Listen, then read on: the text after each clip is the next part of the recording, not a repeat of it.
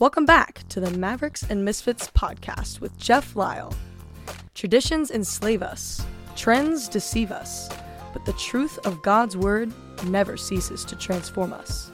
Join us now for another stretch of the soul as Jeff calls us to think hard on what we say we believe and to know more deeply why we believe it. Here's today's word for all the Mavericks and the Misfits. Hey, welcome back to Mavericks and Misfits. So glad that you have tuned in. Grateful for all of you that are regular listeners. If you're a first-time listener, I encourage you to subscribe to Mavericks and Misfits wherever you listen to podcasts. And just a reminder for any of you and all of you, you can always listen to archived ones off of maverickmisfit.com. If you want to listen on your laptop or your computer or wherever, you can go to maverickmisfit.com and you can get every single one of the, I think, 91 episodes before this episode and take advantage of some of those teachings. There's all sorts of stuff, especially near the beginning. You can find direct teachings on the gifts of the Holy Spirit, the doctrine of cessationism versus the doctrine of continuationism. That sounds real boring, but basically that's me settling the score biblically between those that don't believe in the gifts of the Holy Spirit, those that do. And there's just all sorts of stuff. I don't dip too much into cultural things that are going on. I mean, I know right now we've got crazy stuff going on in Russia and Ukraine and American politics and all that. There's so many people that are talking about that quite frankly, I very rarely feel led of the Holy Spirit to add my voice to the myriad of voices. I like to pour into the church. I like to talk to Christians about what it means to embrace the fullness of the kingdom in individual lives as local churches, missions organizations. I really just, I'm enthralled with the kingdom of God. I'm just not that drawn to the kingdom of man. And that doesn't mean I bury my head in the sand. It just means there's plenty of people, including Christian people, that are talking about all that out there, and God bless them. I want them to. That's not my lane. And so if you listen to Mavericks and Misfits regularly, I try to get into the nitty gritty with people about, what does it really mean to be a Christian? Like straight up, what does it mean to live out faith in Jesus Christ in the 21st century? What does it look like? What's fake? What's just misguided? What's the highest priorities in the kingdom? And ultimately, I have this kind of apostolic drive to bring people forward into the best that God has for them so they may know Him at the deepest possible level for them. But I also have this pastoral drive that says, hey, I actually know that there's more for all of us, and I would love an opportunity to speak into where you are, that it might lead to where you're supposed to be. And so that kind of thread will be in pretty much every episode, including today's thread. I am getting older. I'll be 52 in June. As a matter of fact, I'm getting so old that I've been telling people for almost a year that I'm 52, and my wife tells me the other day, "You're 51." I'm like, "No, I'm 52." And she's like, "You're 51." And I did the math, and I'm 51. So forgive me for unintentionally lying for the better part of a year and saying that I'm 52. Apparently, I'm so busy, I don't know when my birthday is. But I will be 52 in June. And one of the things that I'm learning is I don't speak the same language as my almost 17-year-old son and almost 22-year-old daughter. So I'm at that age. I'm literally having to get a vocabulary update for my kids. And so when Alicia used the phrase FOMO the other day, FOMO, she was talking about FOMO. She's like, yeah, I guess he has FOMO. And I was like, what is FOMO? Because the only word I know sounds like that is homo. And I'm thinking to myself, well, that's not a very proper term. So I'm thinking, is this something sexual? What is going on? And she says, no, FOMO is fear of missing out. Fear of missing out. And I was like, oh, cool. I've got something now that can make me possibly relevant for about 5 seconds to a younger audience. So, but what's interesting is that I've been pondering a statement that Jesus made in the book of Luke in chapter number 19. And here's an area, guys, listen, where you and I should have FOMO. We should, like, legitimately. Typically, my understanding of FOMO is it's just like, oh no, I don't want to miss what everybody else is getting in on. And, it almost has a little bit of a ring of insecurity or frailty to it. But there's actually a kingdom component of FOMO that is, I think, like really important. At least it was in the statement that Jesus made in Luke 19. So let me set the table for you. So Jesus is looking over the city of Jerusalem, and he is well aware that the majority of the people to whom he came unto his own, and his own received him not, meaning he's experiencing the highest levels of rejection as the Messiah and the Savior of Israel. And so he is looking over that city of David, and he's weeping. The Bible says in Luke 19 that Jesus it's in verse 41, he's weeping. I mean, Jesus, God the Son, is looking over a city, and he's busting out crying. We don't think of that often, but the Son of Man was not exempt from human emotion. So I can say it this way: God cried over Jerusalem. And he says in verses like 41, 42, and 43, he's basically, I'm summarizing, you can read it if you want to, Luke 19, 41 through 43, but he's saying, if only you had known what was being offered to you, if only you had known the things that would have led to your spiritual peace, if only you had said yes to me as Messiah. He says, but now these things are hidden from you. You could have seen them, but now you can't. The religious establishment, the Sadducees, the Pharisees, the scribes, the chief priests, they did not recognize their Messiah. And so they rejected him systematically under the umbrella of Pharisaical Judaism there in the first century. Jesus didn't fit their grid. They didn't want a Messiah that looked and sounded like Jesus. That wasn't what they were looking for, so they rejected him. In spite of his stunning sermons filled with holy and divine wisdom, they rejected him. In spite of his compassion and mercy and kindness and patience, they rejected him.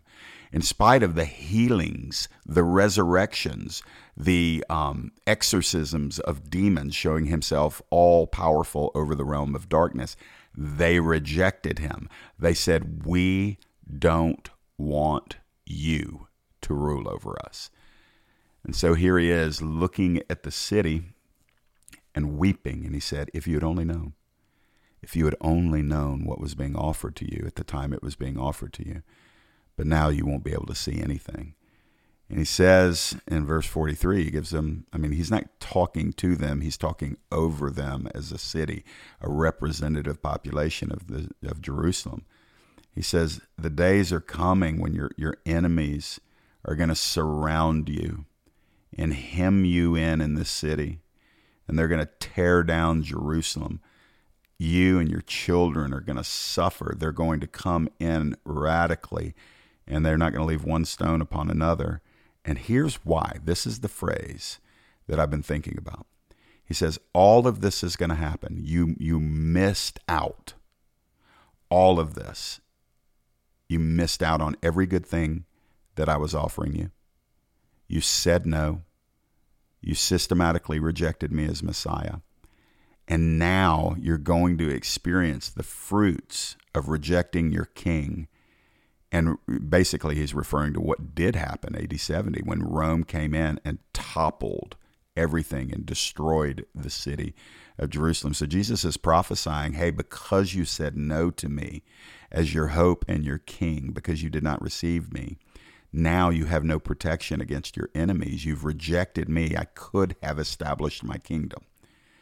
And I was rejected by you. I didn't force my kingdom in.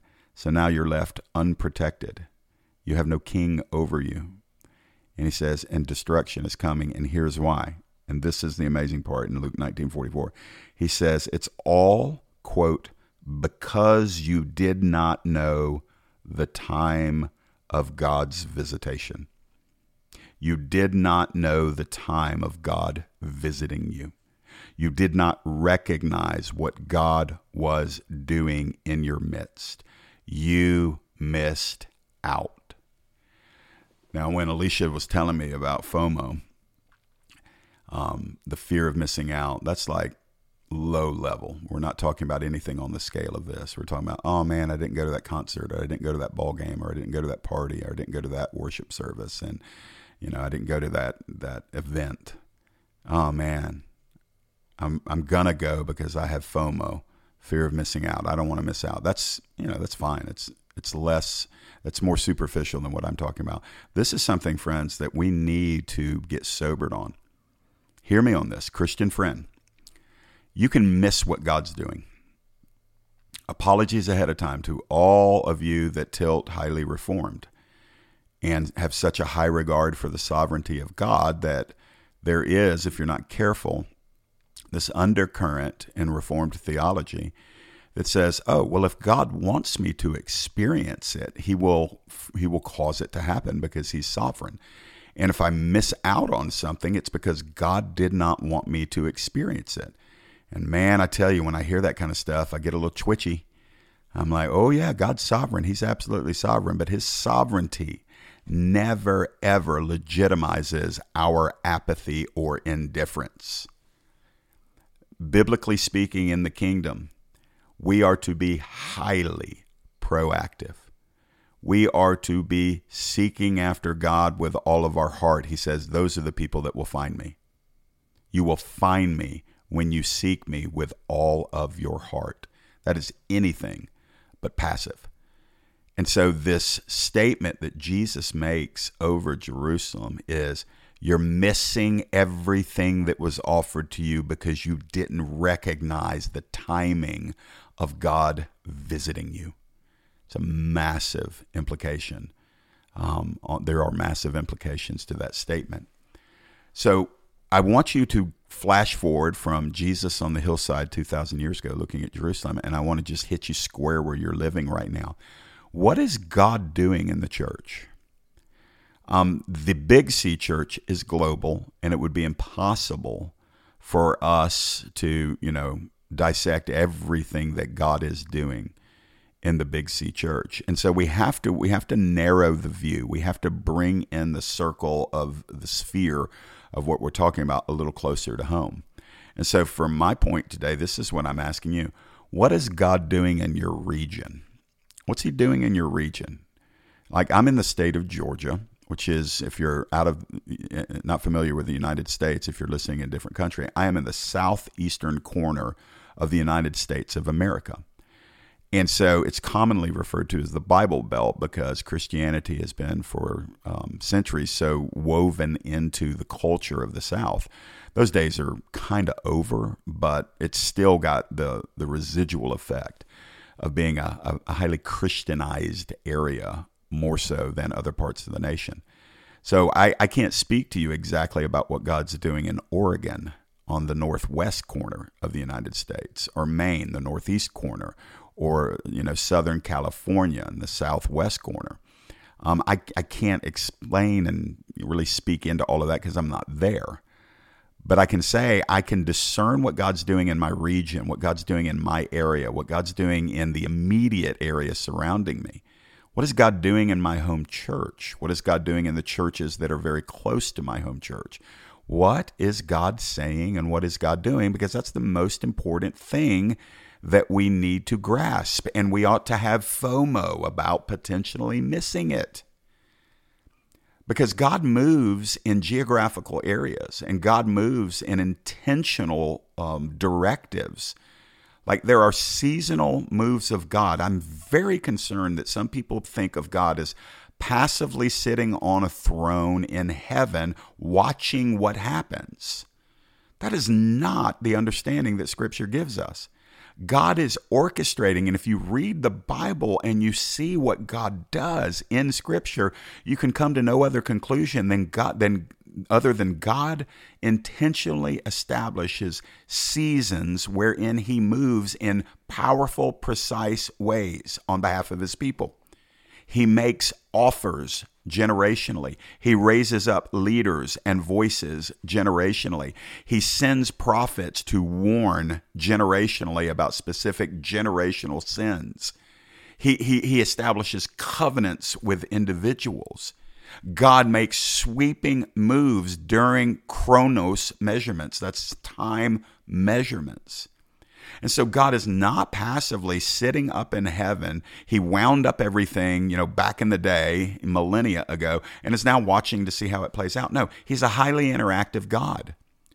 So the two most important things that Christians and churches can discern is what is God saying and what is God doing. And we don't find those things out by a passive approach. And so what do? We position ourselves to receive wisdom, enlightenment, and discernment about what he's saying and what he's doing. How do we do that? We pray, we fast, we stay in the written word of God. We listen to the prophetic voice in the church, because not every time are we reading the right passage of Scripture to discern what God is doing around us. And so, yes, we listen to legitimized prophetic voices that are in a consistency with the Word of God. And so we don't put our finger to the wind. We don't drum up stuff. We don't just make up stuff. Listen, there's a lot of great things I could be doing right now in the kingdom. I love Africa. I've only been on the continent of Africa one time, and my heart was won. And quite frankly, I have a constant draw on me to be in Africa. Like, there are moments where I thought if I could clone myself, I'd send the clone to Africa and he would live there for the rest of his days. That's a good thing to minister the gospel in Africa. But that's not what I'm supposed to be doing right now. Why? Because I'm hearing the Lord and I know what I'm supposed to be doing. And my call right now is to hear the Lord and see what he's doing in the sphere of influence that he's given to me, and to put my whole heart into it. And then there are moves that God establishes around us that are happening through other Christians or through other churches.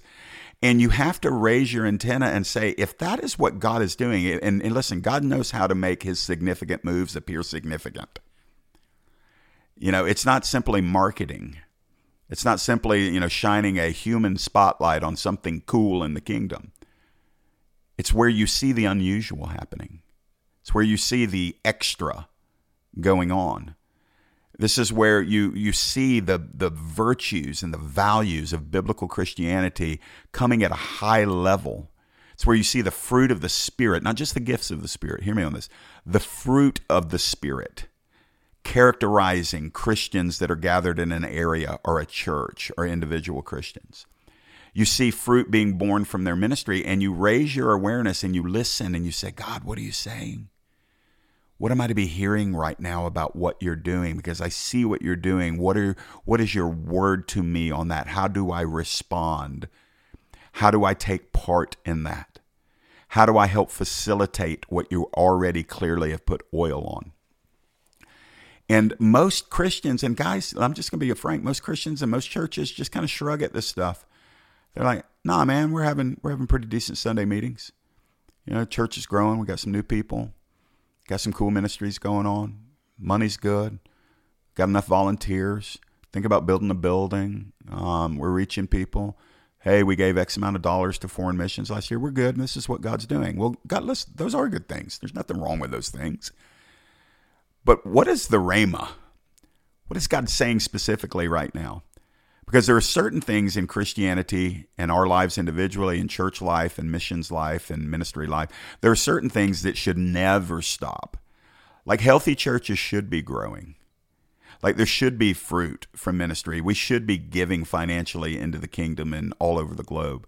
We should have good teaching. We should be recruiting volunteers. But that's not like off the chart radar stuff. That's the foundational stuff of healthy Christians and churches. What I'm asking is, what is God doing that is not normal? In Jesus' day, when he lamented over Jerusalem, and they were still doing the temple work. They were still doing the hours of prayer. They were still doing the sacrifices. They were still observing the feasts and the festivals. That stuff was at high gear. But it wasn't enough, because God was offering Jerusalem and the people of Israel something more. He was offering them the Messiah, the one to whom all of those systems, all of those prayers, all of those festivals, all of those sacrifices, they were to be pointing to the Messianic age. And so these people were going all through the shadows and the symbols, and they missed the substance. That's my concern for a lot of us today. We're going through the motions. We're just doing church. We're just doing Christianity. And we're not slowing down while we're working 9 to 5 and doing the grind. And for some of you raising kids and others of you going to college and looking for your mate and trying to figure out what life's about and hanging with your peeps and all that stuff. And I won't say nobody, clearly many are, but not enough people are saying, God, what's the thing you're doing right now? What's the thing where your glory is attached and manifesting? What's the thing that I can give myself to at a greater level?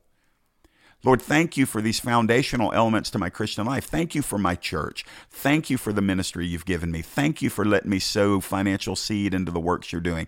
Thank you, Lord, for a job. Thank you for health. Thank you for family. Thank you, thank you, thank you. That never get past that. We never graduate from gratitude. But beyond that, what is God doing? And so when Jesus said to them, he said, you missed God's visitation. You missed the move of God. When I hear that, it sobers me because it tells me, because listen, I don't want to flatter you. You're extra special to the Lord. You're beautiful. But you're not so special that if you don't care whether or not you miss a move of God, you're not so special that he's going to force it upon you. Like Jesus taught us not to cast our pearls before swine. You don't take something, that principle means you don't take something valuable and put it before people that will treat it with contempt. If Jesus taught that, that means he practices that. That's a word right there for some of you. Jesus has highly valuable kingdom pearls that he is ready to release. But if we are indifferent to them or we treat them with contempt like a swine would a pearl necklace, then Jesus won't offer those to us because he taught us not to offer our pearls to people that will treat it with contempt. How much more would we expect Jesus not to release something to people who are convinced they can live without it? And that phrase, the hour, the timing of God's visitation, it indicates very clearly that there are moments where God visits in a very profound and special way that is beyond the norm. And so when we're seeing that, like right now, I'm just going to be honest with you, the church I pastor, the church at Winder in Bethlehem, Georgia, I've been here a little over a year, and we're seeing the beginnings of God visiting us. We're seeing extra. We're seeing God do what God is choosing to do, and we are experiencing it. And it's not a casual thing, and it's not because we have awesome techniques or awesome facilities. Quite honestly, we have a very average facility, very average. It's not because it's a metropolitan city. It's the Winder, Bethlehem area. And that's not like on the chart where people visit when they come to Georgia. And listen, we're not extra special people. I'm not the super slick, cool pastor. Like I'm 5'7", I'm 15 pounds overweight. I have a bald spot. I am not the marketing genius. Like you don't want me being the face of a marketing move for Christianity. And you probably wouldn't pick our church, but we're in the midst of a move. We're in the midst of the move. Where 1 out of every 6 or 7 people attends a 2-hour Tuesday night prayer meeting every week where God moves in our midst. We don't have any worship. We don't do music. We don't do lights. We don't really do anything other than invite people to come with one advertisement on social media. And yet, we're not missing the hour of his visitation because he's showing up. This podcast will be released. This episode you're listening to right now will be released about a week or so after I record it. But on my 1-year anniversary at the church, a white dove, pure white dove, was there the morning I drove up on my 1-year anniversary at the church. And that dove has been there every day since. So we're talking a dove has landed and stayed and just is here constantly. He got in the building one day, and on the day he got in the building, that prayer meeting that night, we had a prayer meeting that night, it blew up. Now, it may sound a little kooky charismatic to some of you guys. That's okay. I'm willing to be misunderstood. I'm just saying, why is a dove hanging out on our property? And if you're new to your Bible, the dove is emblematic of the Holy Spirit. Why is that happening? Why are people coming from all over, really metro Atlanta? People are driving an hour and a half, 2 hours sometimes to get here for Sunday services. And we don't have space anymore. I mean, why? And here's the thing. None of this is boasting. Listen, I'm just telling you, The only reason it's happening is because we are hungry for a move of God, and God is choosing to move. There's great revivals happening in the state of Kentucky right now. Why? I don't know. If you're in Kentucky, you might want to figure it out. What is God doing in your region? North Georgia Revival, I talk about it all the time. Listen, there's a sustained move of God that's unprecedented in our region that has been happening for over 4 years there. Why? And thank God that we're not sitting on the outside poking holes at it and, trying to shoot it down. I'm sitting here thinking, if you live in North Georgia and you're hungry for a move of God, but you're ignoring what he's doing at Christ Fellowship Church in Dawsonville, Georgia, FOMO, you ought to have fear of missing out. You see, God's not obligated to spoon feed us. God feeds the hungry, and the hungry come ready to eat. In ancient Jerusalem, Jesus literally is weeping. He's saying, if you had only said yes, if you had only been open, if you had only been positioned to receive something that was outside of what you thought it would be, if you had only been humble enough to be stretched into my messianic offer that looks different than what you thought it would because you did not know the scriptures. You see, ancient Israel wanted a powerhouse riding in on the biggest, most stout horse possible, put down the Roman Empire, raise up the flag of David, and come into this place and declare the glory of God has returned to Jerusalem. Down with the Roman Empire, down with the Gentiles, down with the opposition. That's what they were looking for in their Messiah. And Jesus came meek and lowly, riding not on a stout steed, but riding on a colt of a donkey. And he loved little children, and he turned the other cheek, and he ministered gently, and he literally opposed the religious establishment and refused to be a warlord like they wanted him to be. And so they said, yeah, you're not the kind of Messiah we want. We'll keep looking. And Jesus said, there isn't another one to look for. You just missed what God was doing as he visited you. So it's some intense stuff right there. So how do we position ourselves not to miss it? You get faithful and you stay faithful in the things that are most important. Listen, if you're walking around like some charismatic Holy Ghost junkie trying to get your next hit of something cool, grow up. You hear me? Grow up. I love you, but you need to hear this. Grow up. Get faithful. Get in a local church that may not be super cool and be the person that cries out and hungers for a move of God. He's not going to ignore you. What will happen is you'll attract a couple of other people that'll join you in crying out for a move of God in that place. I know a little Baptist church not too far from where I'm sitting right now, and the pastor just a few years ago got hungry for a move of God, got sick of his denominational cage that he was in, started crying out for a move of the Holy Spirit, and God started to move in his own heart, and it wrecked him. He started experiencing the gifts of the Holy Spirit, started seeing three-dimensionally the truth of the Word of God about the power of God, started repenting of denominational traditions that posed as doctrine from the Bible. And he started getting hit by the power of God. And he waited and waited, and it almost killed him because many in his church couldn't receive it. And so he was fought, he was resisted. There were a couple of times where he felt like maybe he should step down. And I just told my brother, I said, no. I said, brother, you can't always outslug your opposition, but you can outlast them. If you'll outlast your opposition, God will remove them, and a great work of God will be done there. And that's exactly what happened. And so they are small in number, but what's happening is his solitary hunger that started a few years ago is now connected with others that are hungry. And in that Baptist church, they are seeing healings. They're seeing deliverances from demons. Hallelujah.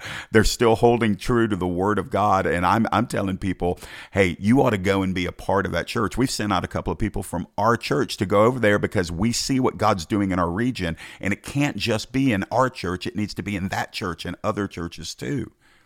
You need to be that man or that woman that just says, God, I'm going to get faithful. I'm just going to stay and hunker down. I'm going to show up every time the doors are open. When there's a prayer meeting, I'm going to pray. When there's a Bible study, I'm going to study. When there's an opportunity to volunteer, if I can do it, I'm going to do it. I'm going to give my money. I'm going to give my time. I'm going to give my energy. And you get foundationally consistent and quit hopping around for where the coolest thing is. Look, go and drink from those wells occasionally, but you need a home base. Because if God's going to spread it, he needs to get people like filled with what he's doing in certain areas, you take that back to where you are and he starts filling people where you are. But you got to be consistent, man. Young people, you hear me on this. Gen Z, millennials, you hear me on this. Quit consuming Christianity. Quit making it a consumerism kind of mindset. You be the fountain through which God pours instead of being the bowl that's constantly begging to be poured into. Become the pipe through which God funnels what he's doing. And then when you do that, I'm telling you, visit the places. Like I'm at the North Georgia Revival every Sunday night, unless we've got a worship night at our church. I just made up my mind. I said, that's where God's moving. Where else are people getting healed and delivered and saved every single week? Every single week. What other church is exporting what God's doing in their church and going to different places all across the United States with humble leaders that don't ask you, how much are you going to give me a love offering if I come to you? They don't ask, how many people are in your church so I can make sure it's worth my time? Wherever they're invited, they go, and God's replicating that work. He's visiting his church. He's visiting his church. That's what we need to hear. We're living in the last days, and God is not going to be subtle. He's not going to be sweet, little, quiet, traditionally packaged, unbiblical, non-biblical version of status quo God Christianity. That's not what he's doing. And if you're not careful, you'll miss out. So here's me calling you into a healthy, biblical fear of missing out. Don't miss the move of God. Get desperate. Stay desperate. Never quit pressing in. You may have to press in more than 3 days, more than 2 weeks, more than 6 months. Listen, you may have to press in for a year, but God will meet you at the level of your hunger. And if you're content to live at a low level with God, you will. You will. So will your church. And churches that aren't preaching the whole counsel of God and they don't hold to the authority of the word, get out of that church. Listen, either get out of it or start reforming it. You may have to stay there and reform it, but don't stay there passively. And if you're staying there passively while nothing has happened and the word of God is not honored, you're in the wrong church. But if you want to stay there and reform it, go after it hard. And if you're in a church where the gifts of the Holy Spirit are not used, or they're not even validated scripturally, maybe they're even opposed, you're in the wrong church. You're in the wrong church. It matters where you go to church. And so we need the authority of the Word of God and the necessity of the Holy Spirit. And those two things constituted what the first century church was all about: apostolic doctrine and the power of the Holy Spirit. And nothing's changed. So time is short. The clock is ticking. God is looking for the hungry. He's looking for those that aren't lukewarm, compromised, status quo, sitting around waiting for the sovereign God of heaven to make something happen. He's going to meet you at the level of your hunger. He will typically elevate you at the level of your sacrifice. You pour in, you will receive back. You're not pouring in, you're not sacrificing, you'll stay stuck right where you are. Trust me, I know. And so at this point, here's what I'm saying. Position yourself not to miss the move of God. Why did Jesus weep over ancient Jerusalem? He said it. He said, all of this could have been yours, but you did not recognize, Luke 19:44, you did not recognize God's moment of visiting you. And friends, that's something we should fear missing out on. My time is gone. Thanks for tuning in to Mavericks and Misfits. If you want to learn more about what we're doing, if you want access to more resources, go to transformingtruth.org. You can find all my social media links there. You can find videos of full-length sermons preached at the church at Winder. You can also find 30-minute segments called Truth Shots that are there on video. Subscribe to Mavericks and Misfits wherever you subscribe to podcasts. By the way, if you want to help me personally, if you want to help the ministry here, you can get a copy of my book, Figuring It Out As I Go. In that book, I chronicle my journey from status quo Christianity into the fullness of the Holy Spirit, into reforming a church, into saying, it's everything I just talked about in this podcast, but I'll give you my personal journey in that book, fighting with demons, fighting with religion, fighting with addiction, almost losing my wife. There's a whole lot of intensity in that book, but there's also a massive amount of hope, and you can learn from that, from the story that God's given us. You can learn it, get a copy of Figuring It Out as you go. You can get it on Amazon. If you want a signed copy, you can get it on transformingtruth.org or jefflyle.com. And listen, rate and review Mavericks and Misfits. Help us to reach more people. I don't understand all that technological stuff, but they tell me more rates and more reviews will help us reach more people. Also, email me, jeff@maverickmisfit.com, jeff@maverickmisfit.com.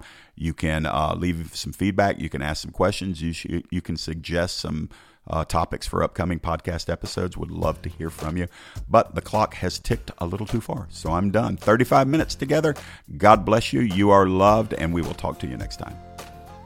Have you picked up a copy of Jeff's book, Figuring It Out as I Go?